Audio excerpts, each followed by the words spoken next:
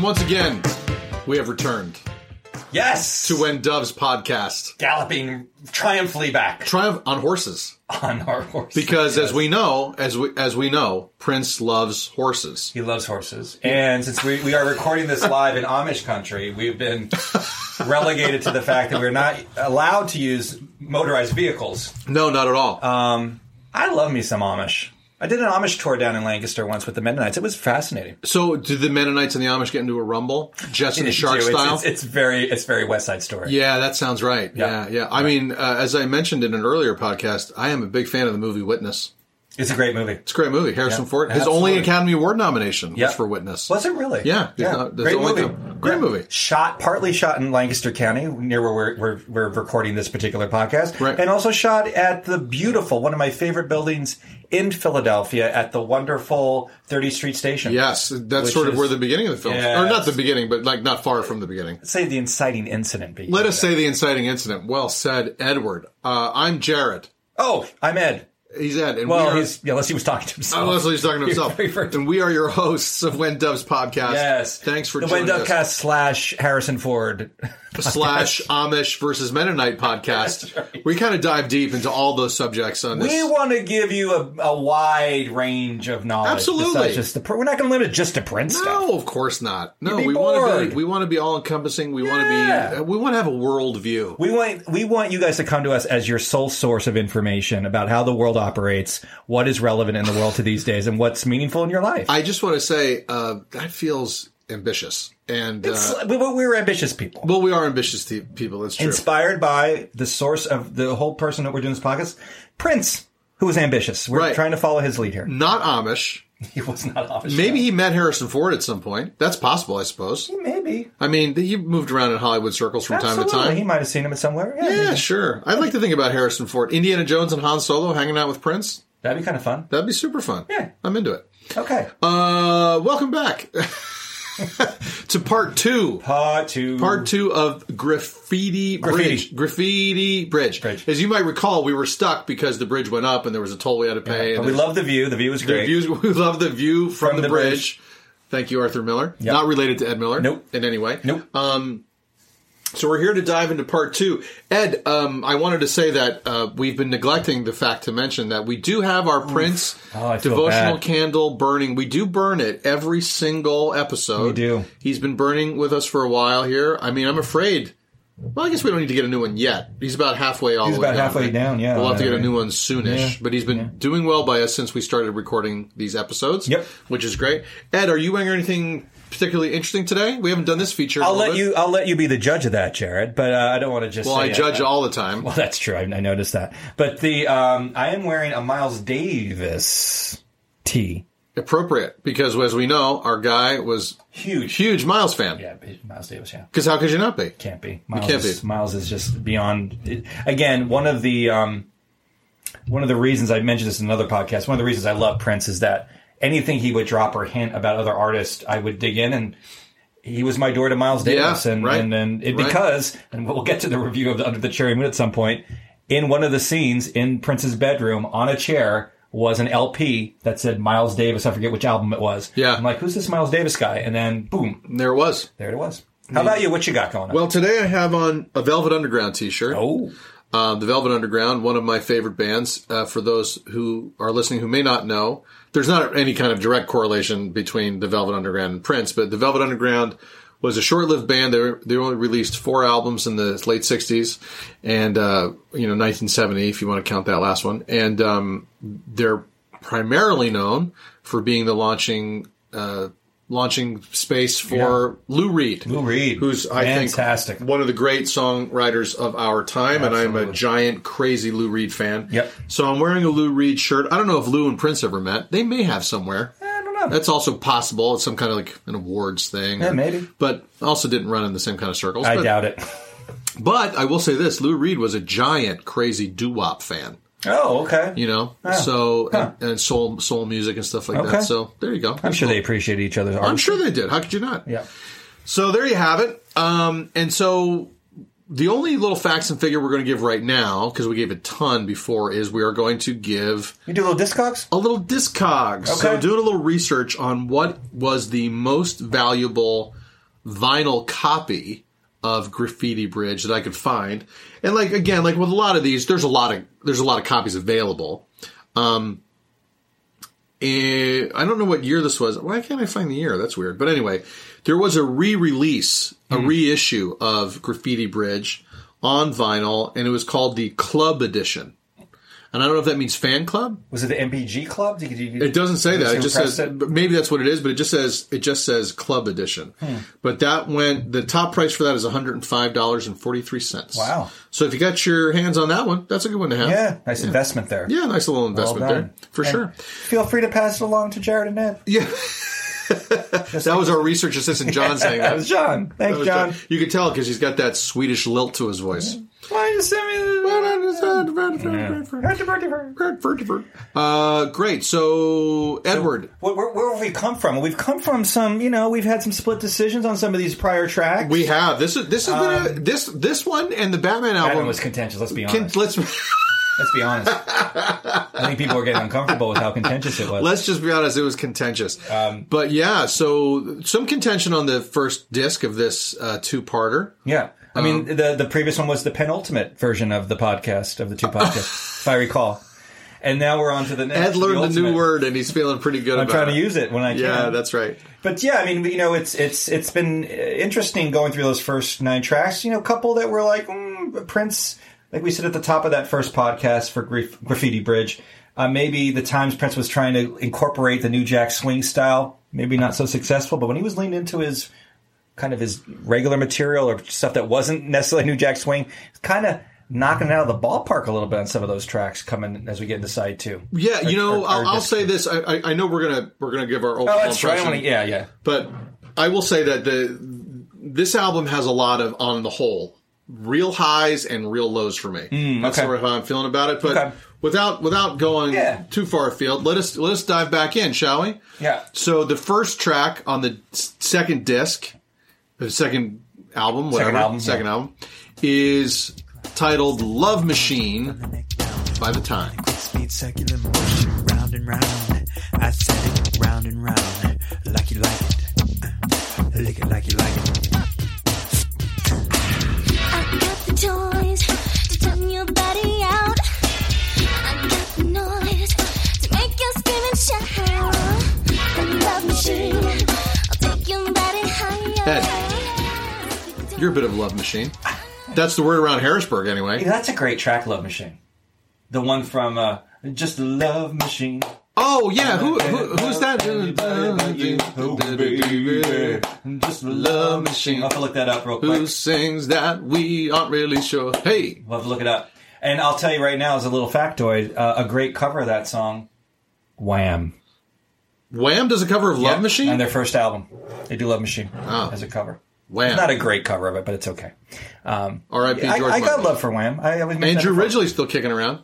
Somewhere. I don't know what he's doing. Where's his material coming out? So let's talk about Love Machine, the track. The track by The Time. This one by The Time. I mean, I think it's a jam. I like the production here. I think there's a lot of sampling going on, a lot of voices. I think Prince does a lot of interesting things in the mix. The one thing that I like that stood out to me in this track is the conversation between Morris and the female singer at the end of the track. There's a series of questions that are asked. And I think what I found interesting about the approach here is that it feels like it gives agency to the partner in the scenario that's going on. Like there's questions that's being asked on either side. And there's like an efficiency in the responses. I can get a sense of who these people are just by the way they respond to these questions. Okay.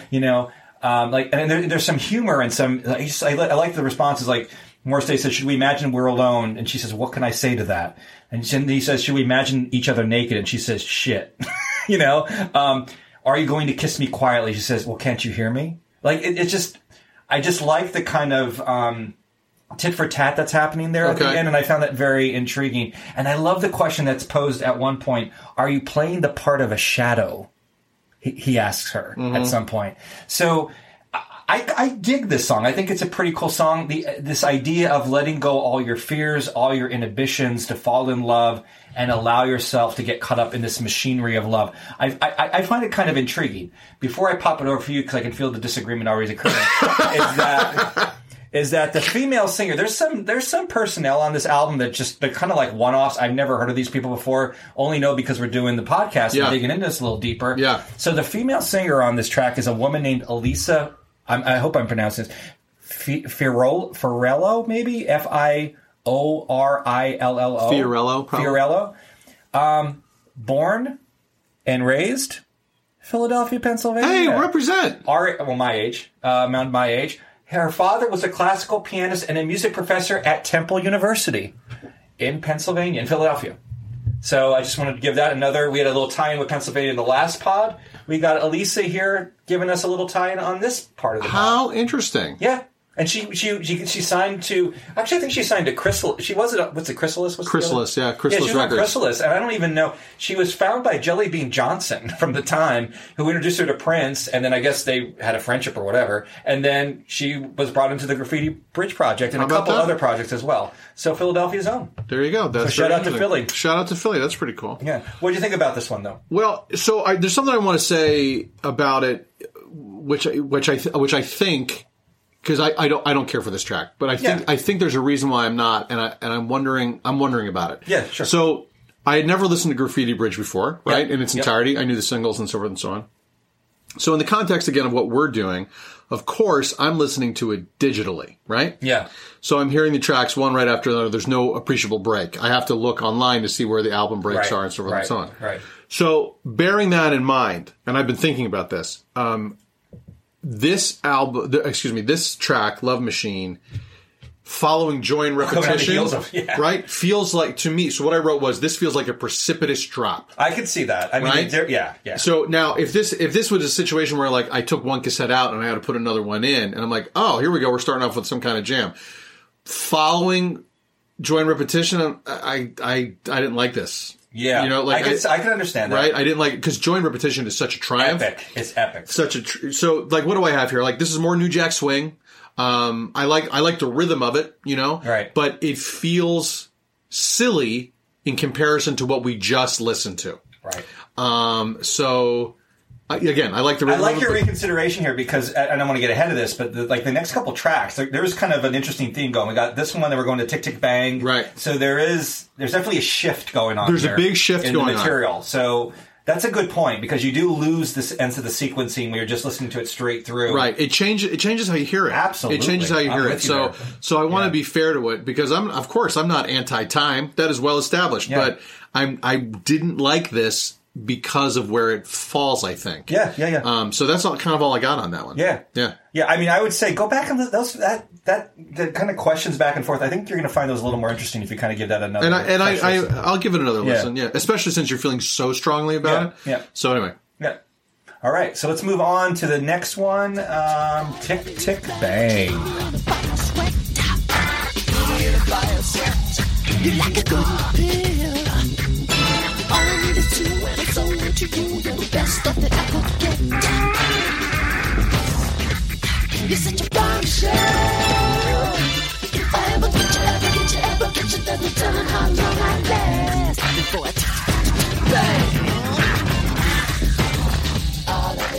I could listen. There's a place I could go with the question here, but I'm not going to worry about it. I'll just say that's fair. I'll just say we're all grateful. This is another older song, so I'm just curious, what did you think about this kind of reimagining of this 1981 track for Prince? I mean, first of all, subtle this one ain't. Nah. Right? It ain't subtle. No.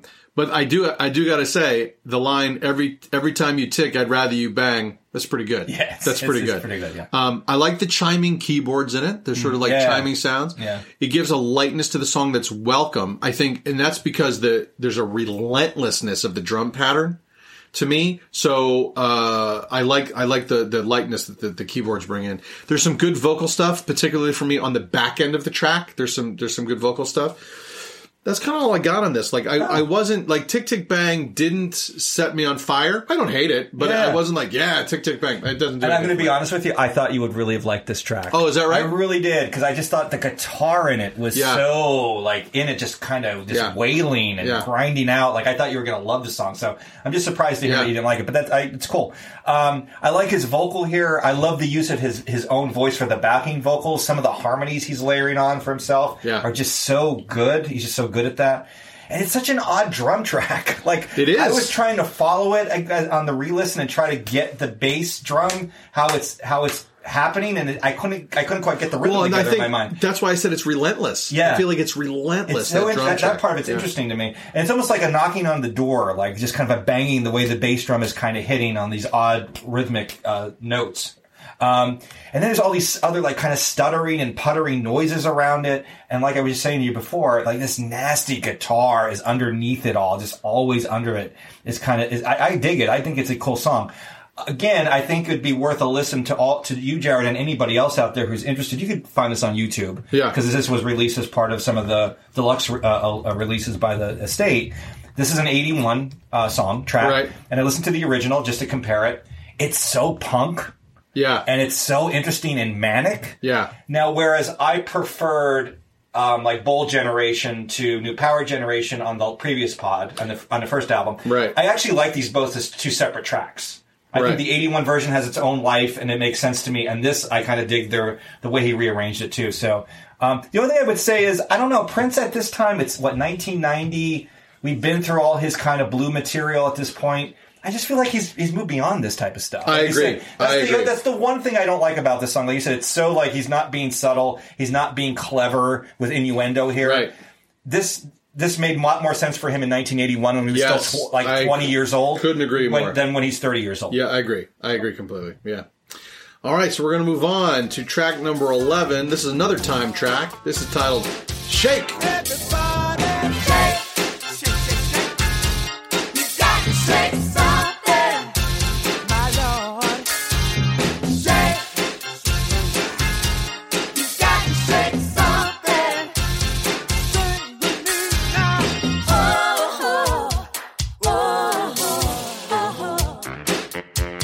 Ed, shake it. What do you got? I do like a good shake. I'm a person who I just pretended you asked me this question, so I'm just going to answer a question you didn't ask me. I like vanilla shakes, Jared.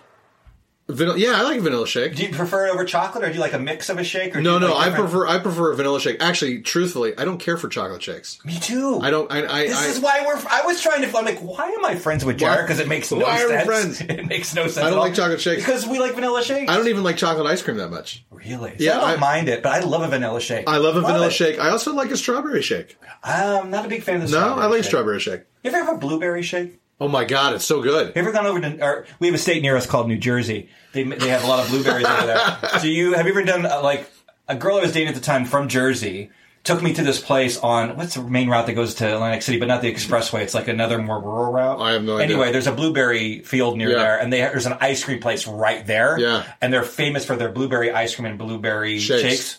Oh my God, are they good? You know what I had once? A Concord grape shake. How was that? It was outstanding. Really? It was really good. Okay. Anyway. All right. Shakes. We're back to shakes. I mean, look, I like it. It has like a wild thing. If we're talking about the Tone Loc, we were mentioning Tone Loc, I think, on the previous pod. It has that kind of wild thing guitar on the bottom. It's like kind of it's the foundation of the song. It's like a 60s, it's kind of like almost a 60s garage jam, like dance track from the 60s, like a throwback. Yep. I like the little guitar hook. So with Shake, so Ed, you were talking about how you thought it was a single. I thought it was a single. So the research that I had done initially, rather the research team did, because I'm overviewing their work, obviously. That was me. Right. Okay. Thanks, Freddie. We're gonna need. I don't know why his name's Freddie. Anyway, it didn't say that Shake was a single. Me, John. Right. John, the Swedish guy. The Swedish guy.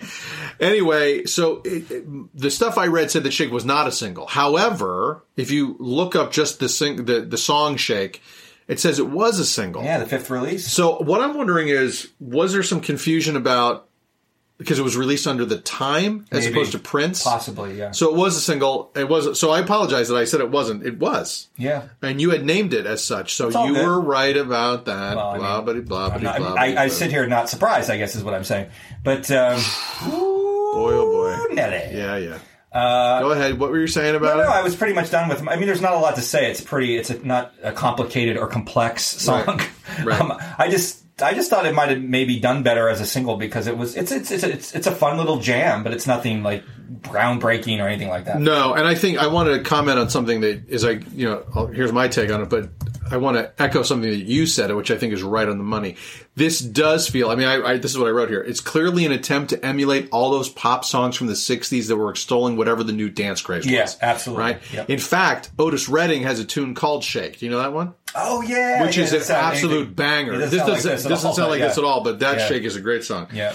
This is pretty simple in construction and style, although I do think there's a pretty funny line here. I love Lucy standing there with the false hair on. Don't shake it too hard or that hair will be gone. That's pretty funny. And I think they go, whoop, wah. Yeah. They have like a sound effect around it, which is kind of fun. Yeah.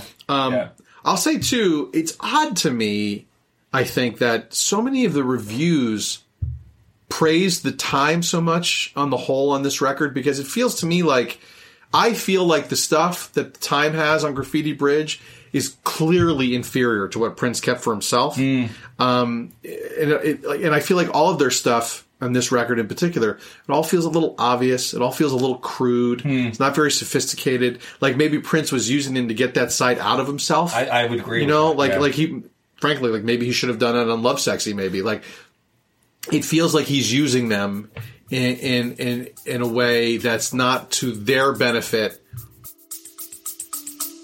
We'll be back after a quick break. Is real music dying? What even is real music, and who are we to judge that? Well, my father is a lifelong musician, and together we've been making music for over a decade. In our new podcast, we dare to ask the urgent, the weird, and the deep questions, and we have a lot of wild stories to tell. No matter what genres you enjoy, whether you're a musician, a producer, or a listener, we invite you to discover unconventional perspectives on music. So tune in and go follow Mad Makings of Music wherever you listen to podcasts.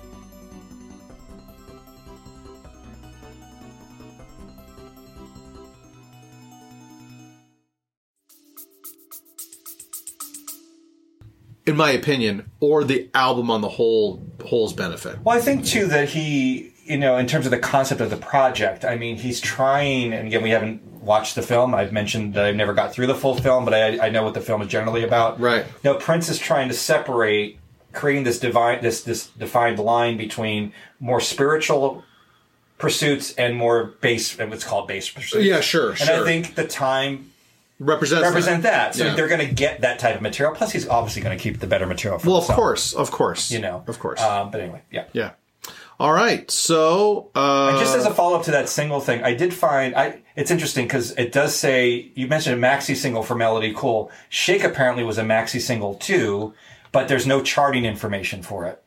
Right. That I'm seeing. So right. I don't know what's going on with that, but all right. So we're going to move on here to this was the first single off the album. It's called Thieves in the Temple.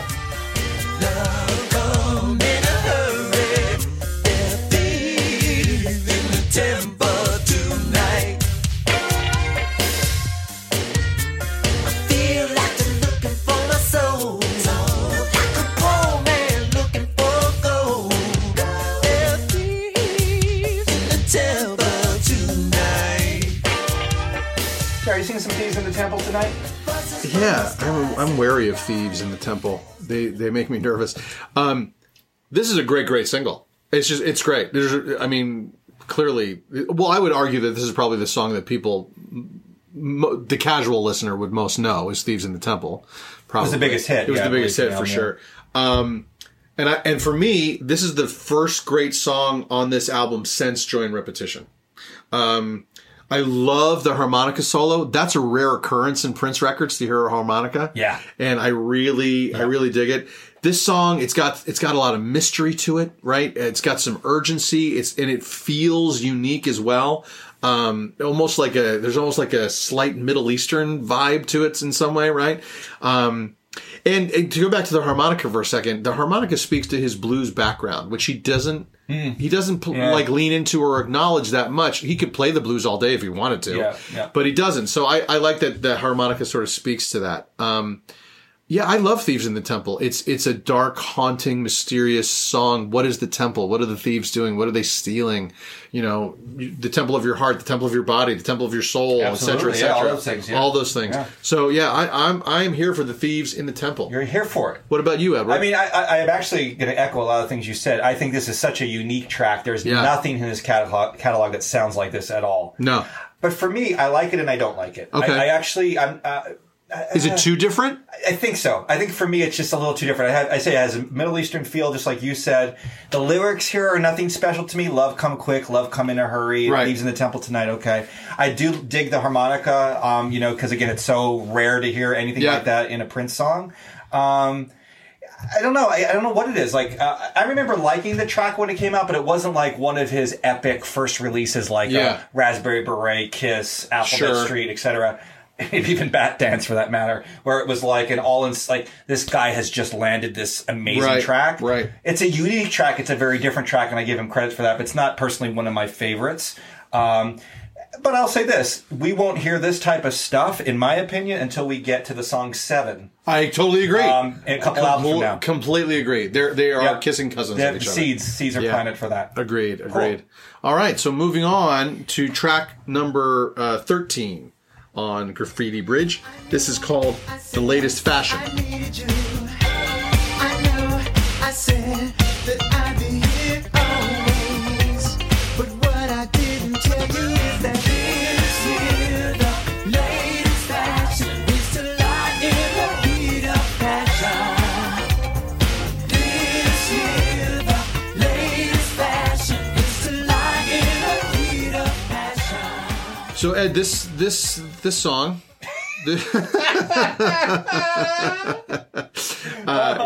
Ed likes it when I fumble the joke out of the gate. I almost sense where you're going next with stuff. Right. So this one is this is the time again. It is the time with Prince. Yep, fully Prince is involved. Yep. And being the fashion maven that you are, fashion plate that you are, what is your take on the latest fashion? The first thing I wrote down was yow. They say yow a lot in there. I mean, look, it's a groove. It's a nice bottom. It's a decent song. It's a likable song. Again, I think he has the horns way too low in the mix on this, for as good as the horn line can be in it. He talks about, there's this reference, the cowboy, you're fired, which I always wondered if that was an inside joke about the firing of Jimmy Jam and Terry Lewis within the time. Oh, interesting. Maybe. Right? And there's a sample of The Bird, the song The Bird appears within this. So a lot of like kind of reflection and kind of exploring the time's kind of legend or the myth of the time. I mean, it's decent. It's okay. I think Prince's rap in this is pretty solid. Again, there's so many sounds I think he's putting. He's throwing so many different types of sounds and effects onto the drum sounds, his own vocal sounds, everything. So from a production standpoint, I think it's interesting. In terms of the actual creation of the song, it's okay. Like I don't hate it. I don't think it's great. It's okay. Yeah. I think that this is the best time track on the album by a wide stretch for me. Huh. And I think that's probably because Prince is fully on it. Gotcha. I feel like it bounces along this tune in an interesting way. So, and it makes me ask this question, and I don't have an answer to this, and this is just something I do, but go ahead. What do you got? So, but listening to this and hearing them really mesh together, Prince and the Time, it makes me wonder what would have happened if Prince had made the Time his backing band for real. Oh. Like a Revolution or a New Power Generation. Like, that could have been interesting. Prince and the Time, if that was a full entity, what would that have sounded like? I mean, the Time could play. Sure. And so it's just like a what if that is interesting to think about for me as a little thought exercise. Yeah. So the latest fashion, I think it's okay. I will say though that the line, if your birth control is fooling me, you'd better get abortions, is a little questionable. Yeah, I saw that too. I just kind of skimmed over that one. That one's a little tough. Yeah, that one's a little tough. I'll let that one go. That one's a little tough. But I do think this is the best time track on here. Interesting. Yeah. I just want to, I know we're at some point we'll have, decide how we want to review. Right, we're going to tackle those eventually. The Time, Sheila E. The family side projects. Yeah. When 89 rolls around, Prince is putting together an album called Corporate World, which is going to be the Time's next album. Yeah. Just Morris Day on it. Yeah. With him playing, maybe just he and Morris playing the other instruments. Warner Brothers insisted that they pull the Time back together. Yeah. So Prince had to sort of, had to cave into that, so to speak, and allow Jimmy Jam, Terry Lewis, Monty Moyer to all come back. All to come back, and they wanted more say in the material, which you would find on the album Pandemonium, which was released around the time of this album as well. Right. So just as an aside. Yeah. Let me just say too, as an aside, Morris has said on several occasions, including his autobiography, which is a great read, that who knows how true this is, but that he felt like the time had gotten so good as a band that Prince felt threatened by them.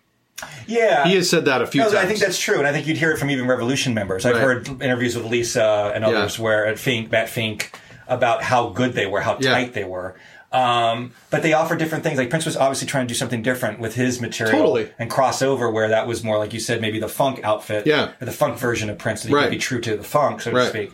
The other thing, though, too, is when Prince fires Jimmy Jam and Terry Lewis is when everything kind of just implodes. Yeah. Because Morris doesn't feel great about it. The other members of the band don't feel great about it. Yeah. They bring in new players. Right. Morris stops showing up to rehearsals, even when Purple Rain is going on. Yeah. Morris is like, I don't really want to deal with this stuff at all because you kind of just jacked my whole group that I put together. And then when you look at how successful Jimmy Jam and Terry Lewis became. Yeah, my God. I mean, that's a bitter pill to swallow. I'm sure. You know? Yeah. Well, they got it all together for Graffiti Bitch. We'll talk about how that works for the movie, though. Right. But exactly. They did. So let's go on to the next track. It's one called Melody Cool.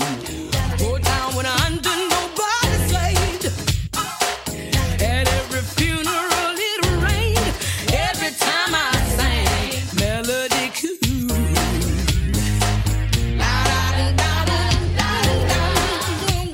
Jared, what do you think about Melody Cool? Well, here's what I think. First of all, anything with the mighty and indomitable Mavis Staples automatically raises its stock by 1,000%, right? Mavis Staples, so I don't know, I would presume a lot of folks who listen to us know Mavis Staples, but if you don't, and I understand why you wouldn't, because she wasn't never like a pop star. No. But Mavis Staples is a legend. She was in the gospel group, folk group, with her family called the Staple Singers, her father and her two sisters. So good. If you go and see, by the way, Questlove produced the movie Summer of Love. Summer of Soul. Summer of Soul, my bad, I'm sorry. Summer of Soul. You'll see the Staple Singers in that. If you see Last Waltz. Yes, the band's The Last Waltz. Yeah. The Staple Singers are also in that. Yeah. Mavis Staples is a legendary vocalist, soul vocalist, gospel vocalist, primarily because she always had this deep, husky voice, like really unique. Such a great voice. Such a great voice. And she's also just like an outstanding, stellar human being. I've seen Mavis live, and she's 80 years old, still blows the roof I'm sure she does. So anyway, yes, back to this track. Anything with Mavis on it is totally, I'm here for it. I like that here on this track, Prince, and this is, I think, a rare thing for Prince. He calls out the hypocrisy of the devout sometimes. Like, you're running around talking about saving souls when they know good and plenty, they got enough trouble trying to save their own. Good catch there. I like him doing that. That's pretty cool. Yeah. This song feels, I'll be curious what you think about this. This feels the most New Jack Swingy to me. Do you agree with that? Absolutely. That's the first note I was New Jack Swinging. It's the most New Jack Swing. Super duper New Jack Swing. But the presence of Mavis Staples, I think, elevates it out of its genre, and she makes it her own. So I dig Melody Cool. I dig it. I have kind of a reverse idea. I think, unfortunately, the New Jack Swing production dominates it. Dilutes her vocal. I write Hi Mavis. I mean, she's amazing. You know, that's the one note I have about this. You know, what can you say? The only thing for me is the production. It's fun. Lots of stuff going on. But to me, and you made this comment, I forget what song it was on this album, that you mentioned, this sort of same idea. Everything sounds so separate in the mix that I think it dilutes her power of her vocal. Like, interesting. It would have sounded better with a more acoustic arrangement than all this digital sampling all around her. Yeah, I hear that. I think it just takes away from the power of. You could just trust her voice and let it ride it. Right. And he threw all this production on top of it to make it more relevant for the time with the New Jack Swing approach. And I think it actually takes away from that a little bit for me. That's fair. That's fair. I mean, I don't necessarily agree, but I get that. Yeah. I get that. Got it. Yeah. Great. So now we move on to track 15 of Graffiti Bridge. This is called Still Would Stand All Time.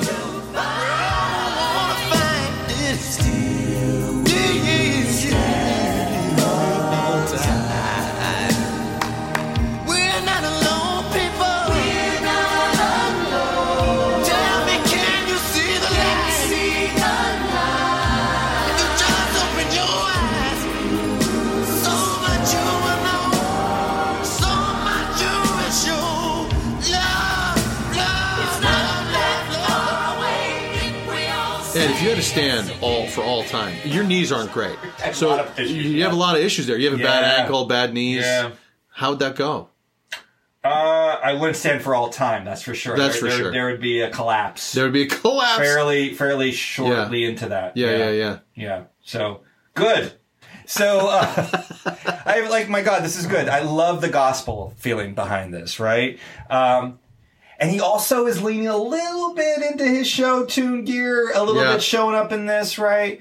Lyrics to me are familiar. There's echoes of the cross here. There's echoes of the ladder here, you know. But I love the vamp at the end. I think the vamp is so good. Maybe only matched. There's an album coming up, that Symbol album we were just talking about just a second or two ago. The Sacrifice of Victor. He does a kind of a gospel kind of vamp at the end. Maybe only matches what he's doing here on this track. I love the steels on the backing vocal. We got the entire Time singing on this as well. I like this track. I think it's a good track, a very gospel-y track. I wouldn't stand for all time, but I still like the song. Fair enough.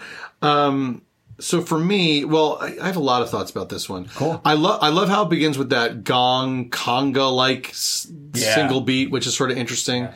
There's an unusual vocal melody line. It's unusual. And I appreciate how odd it is. The rhythm of it feels strange to me.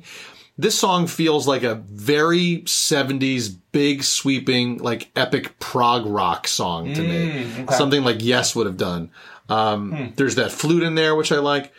There are things in the music throughout the track that are slightly discordant. They don't quite mesh together, which is intentional, I presume. And that makes it interesting, too, to me.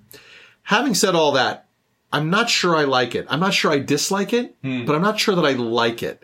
And I'm going to slightly differ from something you said.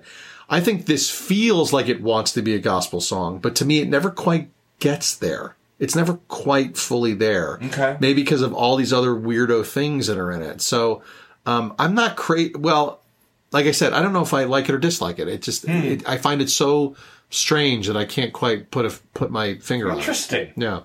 That's my take on that one. All right. Fair enough. Yeah. Should we talk about the next one then? If you can't make a decision on this, we'll just move on. Wow. This is it. This is the title track, folks. We're not done with the album. But this is the title track. Got the title track. So the next song is called, you want to take a crack at how you can say it? Graffiti Bridge. Bridge, something to believe in, a reason to believe that there's a heaven above. Everybody wants to find Graffiti Bridge. Everybody's looking for love. Jared. Yeah. Would you want to go to Graffiti Bridge? No. How come now? No.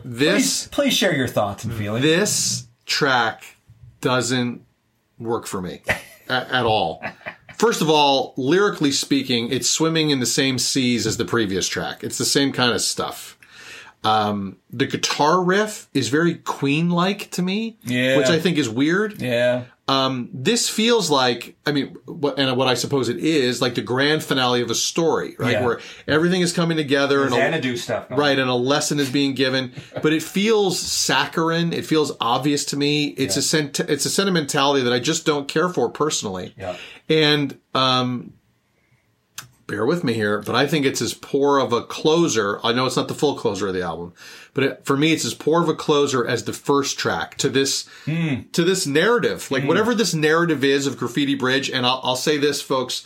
As of this listening or recording, I still haven't watched the film Graffiti Bridge. By the way, that's a good point, because I remember I was giving the Parade album some shit about it not reflecting the movie. Now, again, I'm with you. I never got through the full movie. Right. But that's a great point. I have no sense by these songs what maybe spirituality is part of it, but like beyond that, I have no idea what the movie's about. Right. I listen to these songs, I have a sense of the movie. Right. I mean, that's how I feel. I wasn't even thinking about it, but that's true. Yeah, I don't know what it's telling me about the narrative that we're on, except it's supposed to be like, hey, we're all going to come together and everyone wants to be a Graffiti Bridge. That's great. This sounds so, I don't know what, like musical theater-y, big chorus number at the end. Everyone comes out and they're hugging each other. And I don't like it. Like, I don't like it at all, actually. Okay. And I was surprised at how strong my reaction was. I'm not surprised that you have had that reaction to it. Not really? At all. No, God, no. I mean, I wrote down, what the fuck is this? Oh, you did? You feel similarly. The first time I listened to it, I was like, what in the fuck is he doing with this song? Yeah. It's show tune time. That's what I wrote with exclamation points. There's a song, again, it's funny how now, again, with this, going back and re-listening and thinking of the next albums, there's a lot of tie-ins between this album and leapfrogging over Diamonds and Pearls up to the Simple album. Interesting. There's a song on there called 3 Chains of Gold. I'm sorry to give you this away before we do the podcast. I do not like that song at all. Yeah. Similar to this. Interesting. It's like an operatic kind of weird show tuney thing that he does. And he's always wanted to put something on stage in Broadway. He's always wanted to. That was always something I think he was on his bucket list to do, and he never quite got it done. But he tries it here. I have to say this though. There is a moment. I listened to the beginning. I'm like you. It's saccharine. It's bullshit. What is he trying to do here? It's just, it's beneath him. It's silly. Yeah. There's a moment halfway through the song, I'm just going to be honest, when it's only Prince's voice, gorgeously harmonizing. Yeah. Where I'm like, okay, that melts me a little bit. You're right. And then after that, I kind of I find myself bobbing to a little bit. And so maybe I like the song a little bit more than when I start with, I liked it more at the end than when it began. I'll just say that. I still don't like the song. I'm like, what the fuck, Right. But there's little pieces in here that make it maybe somewhat like you wouldn't completely want to pour gasoline on it and set it on fire. Right.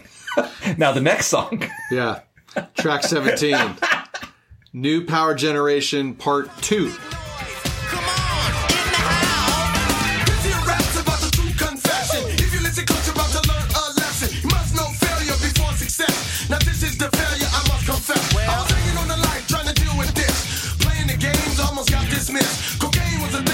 What do you got? What? Can I repeat something? Please. What the fuck is this? What? If Graffiti Bridge was why is he trying to end with, why the thought that this should end the album? I agree. And here's what I say. And here's, we talked about what's going on in the music landscape at this time. Rap is huge. Crushing. This is Prince throwing the towel. Right. In my mind. Okay? Prince and the idea of rap have gone a few rounds before this, right? Right. You've talked about this. Right. Was a KO. He knocked the fuck out. Right. Dead on It, which we haven't talked about yet because it's on the Black Album. We'll get to it at some point. Is like a TKO. It's another knockout. Him saying, rappers suck. What do you think you do? You're off key. You have no sense of sense. But now he's saying, you know what? Rap. I'm sorry, guys. Yeah, just rap. Right. So he lets this guy do the rap. And when he starts, it's so pedestrian and so just... there's nothing to the rap. What he talks about doesn't make any... I hate it. Really hate the song. And I hate that I know that this is going to be a feature of his music for the next couple of albums that he's trying to embrace now rap and incorporate it in his style. And it's not done with the brilliance of things like Housequake and Dead on It. I agree. First of all, it's just a reprise of what we heard earlier. There's nothing more to it. You mentioned that was a reprise. Right, it's just a reprise, except that there's the rap in the middle of it. It's certainly not needed at all. No. And whatever I think about Graffiti Bridge aside, it feels super odd to end after this. To end this after the song that was clearly the finale. Absolutely. Whatever I think of Graffiti Bridge, it's the finale. And so to have this come on, you're like, what is this weird little thing on here? So I couldn't agree with you more. I agree. It doesn't work. Hear Prince say, come on, bring the big noise. Yeah, come on, dude, you're not... Yeah, I agree. You're not Public Enemy. Yeah, I agree. Don't try to be. You're better than that. Yeah. I mean, I love Public Enemy. You know what I mean? You don't have to try to be Public Enemy. You don't have to force yourself. Yeah. Don't put the round peg in the square hole. I think he saw the writing on the wall. If you want to be relevant in R&B tracks, you're going to have some rap in there. I hear that. And I think he gets successful with some use of it in some subsequent albums, but I don't, anyways. Right. Yeah, so man, 2 kind of duds to end the album, for sure, I would say. For sure. Ooh. So here we will go with our categories, where we tackle both halves of this record. Good mercy. Ed, favorite track? We're not doing the top 3 like... We're not doing... No, we're not. I can do a tie, though, right? Maybe? Yeah, you can have a tie. I mean, because it's really hard. Elephants and Flowers was always my favorite, but Joy and Repetition is sure. I will allow. And it's even hard to do Question of You. It's hard for me to ignore that. But of those 2, if you're saying what song would have to exist on the planet if one couldn't exist and one could exist, I'd say Joy and Repetition. Okay. But I love Elephants and Flowers. I really do. Mine is Elephants and Flowers. It's so good. Elephants and Flowers. Yeah. Least favorite. God, can I add multiples? You can have, I mean, I honestly, have 2. It's the last song. I can almost, like I mentioned, Graffiti Bridge, I don't hate it as much as when the song ends, so I'll give it some credit for that. But that reprise, New Power Generation, God, why? There's no reason. I have a tie for my least favorite. Yeah. It's Graffiti Bridge, and I Can't Stop This Feeling I Got. I really dislike it Over that much. the last song? Yeah, over it. Really? I dislike it that much. You dislike I Can't Stop This Feeling I Got more than the New Power Generation 2 with the rap in it? Correct. Yeah. My goodness, dude. That's how much I dislike it. Wow. What's the most interesting track? Joy and Repetition. I also have Joy and Yeah, Repetition. it's just that story, everything about it is just, it's endlessly, because of the cinematic feel. I agree. I agree. Love it. And what is the track that shows the future? Sadly, I gotta say the last one, because this is again Prince nodding, saying, "Guess what, guys? I was kind of against rap. Now I'm gonna give that a go. I'm gonna try to incorporate more rap into my music." I think that's a good assessment, and I'll be curious what you think about mine. I also went with Joy and Repetition for this. Okay. Because he's going to dive into these waters again. I don't just mean he plays Joy and Repetition later, but like sort of exploring that more avant-garde jazz stuff, Rainbow Children. Oh, wow. All this sort of stuff. You're going way down the road with that. So Yeah, sure. I think Joy and Repetition is like here it comes, and it's coming down the line. Well, what's funny is, like I said, what was really popped to me on this re-listen was, again, some of the threads that pop over to Symbol album. Like, These in the Temple, to me, goes to 7. They're like I said, they're kissing cousins. It's interesting, because I never really thought about that before in the context of his catalog, but that was quite a revelation for me on this re-listen. It's been a really cool, and it also, I have to say, it's been one of the few times I've gone back and I really loved an album at a time, and I go back now and I'm like, it's not maybe as good as I thought it was when I first listened to it. There you go. This is one of those rare occasions where that would probably be true. And to that end, like, go right into your overall impression. I mean, you sort of said it right there, but is there more you want to add to that? No, I mean, I don't know if I have any really more deep thoughts about the album. I just think that it's interesting he decided to do a soundtrack and incorporate other artists in. I think that was a very unique move for him. And to release singles from those folks. Yeah. He didn't have to release singles from do that. Tevin and Mavis and those guys. No, definitely not. And The Time. The Time had their own album with single releases. Why would he release Shake? Like, it doesn't... Right. It's really odd to me, his thought process when he does single releases anyway. I mean, at the time, I really thought it was a really cool production. I thought it showed his production chops. He was able to incorporate New Jack and the style at that time. But it sounds dated now. It sounds really dated. Yeah. But there's some classic tracks in here, so I can't say... dismiss this album by any stretch. I think there's a lot of greatly well-crafted songs in here, but they're not epic. There's not as many epics as some of the, of course, previous albums that we've reviewed. Yeah. Interesting. Yeah. Well, I feel, so for me, this project feels thrown together. At least because partially it was, right? Assembled from odds and ends from other projects in the past and everything. Yeah. And whereas I think, and bear with me on this, like whereas I think Batman sounds better to me upon re-listen, this sounds worse to me. I mean... and I mean, part of that is the production, but it's not just because of the production. Like I said, I'm a fan of New Jack Swing, and though that may be dated, I don't think that's the issue. I don't think many of these songs are particularly good. There's other than a few tracks, but there's not much on this album that I would want to revisit truthfully on any kind of regular basis. And I wonder if this is a case of him biting off more than he could chew with trying to get this huge album together along with doing the film at the same time. The Batman project in retrospect energized him, I think. This feels like it's weighing him down a little bit to me. Interesting. And what I wonder, and the question I pose to our listeners out there and to you, Ed, and would he have been better? Like, I think this could have been a killer single disc album. Yeah. There's a lot of like cut all the time stuff, cut Tevin, and I love Mavis, cut Mavis, really whittle this down. If you've got an album that's like, I don't know, I'm doing this off my top of my head, but if this is like Thieves in the Temple, Joy and Repetition, Weak and Funk, Elephants and Flowers, The Question of You, and maybe New Power Generation Part 1, that's a way stronger record to me. You know what? I think too, like we may be hitting that point in someone's career where, again, like I said at the top of the pod, there were some other trends that were kind of gaining ground on Prince. Like he wasn't quite the trendsetter anymore. New Jack Swing was incredibly riding up the charts, and that happened without him. Yeah, right? he wasn't him who created. He didn't create that song, sound. And rap, which he was fighting and making fun of for a good part of his career, was just dominating things.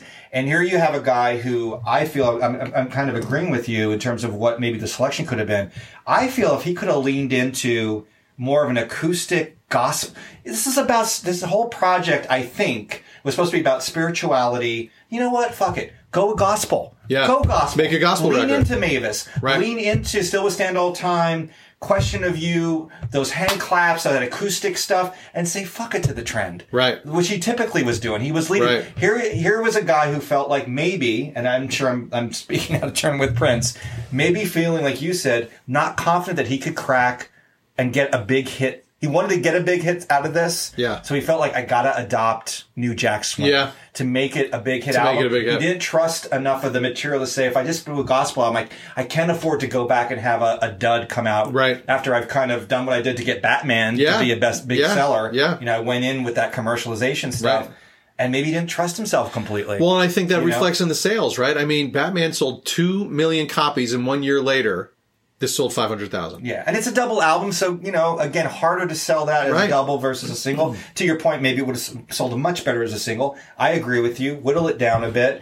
And, of course, the movie is an absolute, God bless, it's a disaster. It's a disaster. So there, again, was another Prince saturation. Right. People just, Prince fatigue. Right. And here he comes with another movie project, which feels like an incredible vanity project, and knock this dude off his pedestal. Yeah, I think that's right. He was truly at a crossroads in his career, and and all the music crosswinds were there was a lot of stuff happening, and he got caught in the crossfire of that, I think so. Yeah. So how many Prince symbols do you give it? That being said, I'd still give it 3.5. Oh, 3.5. That's pretty high. But I mean, when you have songs like Joy and Repetition, Question of You in it, Elephants and Flowers, I like the first song. I know you hate it. I actually like it. I think there's other songs there. I like listening to this album straight through. I don't mind it so much. It sounds a lot more dated now. But I don't think it's a crazy awful album. I just think that it's not at the quality of some of this other stuff. Yeah, that's fair. I'm only going to go 2.5. Honestly, at one point I was. You went 3 for Batman. I did. 2.5. Okay, I did. I went 3 for Batman because I was more intrigued by the ideas on Batman. I think that the good stuff on here is really, really good. There's no question about it. It's really, really good. But it feels bloated to me, and the stuff I don't like, I really don't like. And I think the size of it weighs it down. Like if this had been a single album, this would be a 3.5 star. This would be maybe a 4 star. Here's the thing I'll say, and I mean, your score is your score. I could live in a world where anything off the Batman album didn't exist in the world. Right. I could not live in a world where Joy and Repetition, Question of You did not exist. Do you see what I'm saying? Like, sure. That's why, even with the other stuff around it, if you want to call it filler, call it duddy stuff. Sure. That's why that album just contains more value to me. Sure. In terms of and that's totally fair. That's totally fair. I think though, for me, just to go back to the comparison you just made, is that for the most part, I think this is correct. For the most part, the stuff on the Batman record was wholly new for that record. Now, that doesn't mean it's always successful. Most of it was. Good. Most of it was. And so there's a lot of new, fresh ideas because he was energized by the movie. And even some of the other stuff was coming from that album he was trying to put together. Right, exactly. Whereas this is so a pastiche of things from the past and blah, blah, blah, and so forth and so on. That's why that's part of it for me. Like I don't feel the sense of energy in this that I feel in the Batman soundtrack, except for Joy and Repetition, and I like Thieves in the Temple better than you. I like Thieves in the Temple a lot, or The Week in Funk and things like that. I mean, Funk, definitely. So that's my score on that one. And I know that there are some pretty serious Graffiti Bridge heads out there, as I gather. So I apologize to y'all. It's all good, and I think, and I'm sorry I'm having this thought right now. What we should have done is offered the question of our score and not gave it as a cliffhanger for season 2 opener. Yes, we should have done that. No, I think all your points, well taken. Well, I think both of these are well. I mean, I think these are well thought out arguments on either side. Yeah. Excellent. So we'll move on to dig, if you will, a picture. What was that? What was that? Dig, if you will, the picture. Ed, what's your take on this picture? Or do you want me to go first? You go first. What do you think about it? Well, this one is not a favorite of mine. Okay. I feel like it's trying to do something similar slightly. It's like, for me, it's like some weird combo of the Sign of the Times cover and Around the World in a Day cover. Yeah, it's a little mix of things. It's a little mix of things, and it's just not hitting the mark for me at all. Yeah. I feel like it's a little too bright. It's a little too cartoony. It's a little too much. So this is not a favorite. I don't like this one. Yeah, I mean, it looks like an album for a soundtrack. It sounds like a soundtrack for a film that probably was really bad. Yeah, right. Yeah, it really does. Yeah, it does. I mean, It sadly, does. I'm with you. I had the same thought about it. Looks like the Sign of the Times Because he's in the lower same corner. Now Yeah. he's fully. It's not blurred out. Right. Whatever. And then there's just. It's like if you took. I don't know if you've ever seen the "I Wish You Heaven" video. There's just random things floating through the screen. It looks like it's a still from that. You have. I think it's Ingrid Chavez who's in the movie is the person up on the left side. Who's played done the voice in Love, Sexy, and Other Things. She's in the movie. Yeah, it's and moreover, again, it doesn't tell us anything about the film. No, at all. it doesn't. It doesn't tell you anything about the film. No, it does At not. least with the Purple Rain cover, you're like, okay. Well, that and the parade covers, because if nothing else, the parade cover, even though it's just him, it's black and white. He's got the parade look, right? Like that sort of thing. Yeah, definitely. Purple Rain, we had we got it. There's the motorcycle. There's Apollonia in the background. There's something going on there between them. Okay. This is telling me nothing. Do you remember when you did the Paisley Park tour? Yes. And there was some murals painted on the walls. Yes. What do you think of those murals? I think I liked them at the time. I don't remember. I remember looking and being like, I'm not so impressed by these Maybe murals. I might be thinking of the wrong thing. Yeah, maybe. But I think he had some local, no offense to anybody who came in and did that work. I didn't think they were that compelling. I thought they were just kind of almost it felt like some high schooler would put stuff I think on I their probably, wall. you know what? I'm sorry. You know what I'm thinking about is the Around the World in a Day sky. Oh, yeah. No, you're talking about the sort of... There's some murals painted. Right. This reminds me of that. It just feels like... I don't know, it just feels like... I don't even know what to say. I don't even like the font of the color of the yellow. I don't like it. Yeah, it's not... It's this is probably in the context, again, of where we've been, this is probably my least favorite. I'm going to exclude Batman because I feel like it doesn't even count. But my least favorite since the Prince cover. That windswept... Yeah, him in a Void cover. No, I'm with you. I'm with you. It's tied up there with Love Sexy for me. Is one that I'm not a huge fan of. Yeah, exactly. So that's Dig If You Will. I feel like we're leaving season 1 with such a negative. Well, we're not quite done yet because we got to do the movies and Yeah, that's true. That's all right. We're not quite done. Yeah. But Ed, do we have of course another question for you? To the question of you. What's our question? Jared, I have a question for you and others. Yes, not for others, not just for me. Not exclusively. Your many questions for me. Yes, that's so true. So you mentioned, or we both talked about, in Thieves of the Temple, use of harmonica. Yes. Very rare to hear that. Very rare to hear that. Not the first time, though. Prince put it in a song. Not the first time, Jared. And you're thinking, wait, we just reviewed all his albums. I don't remember that happening. Good thinking.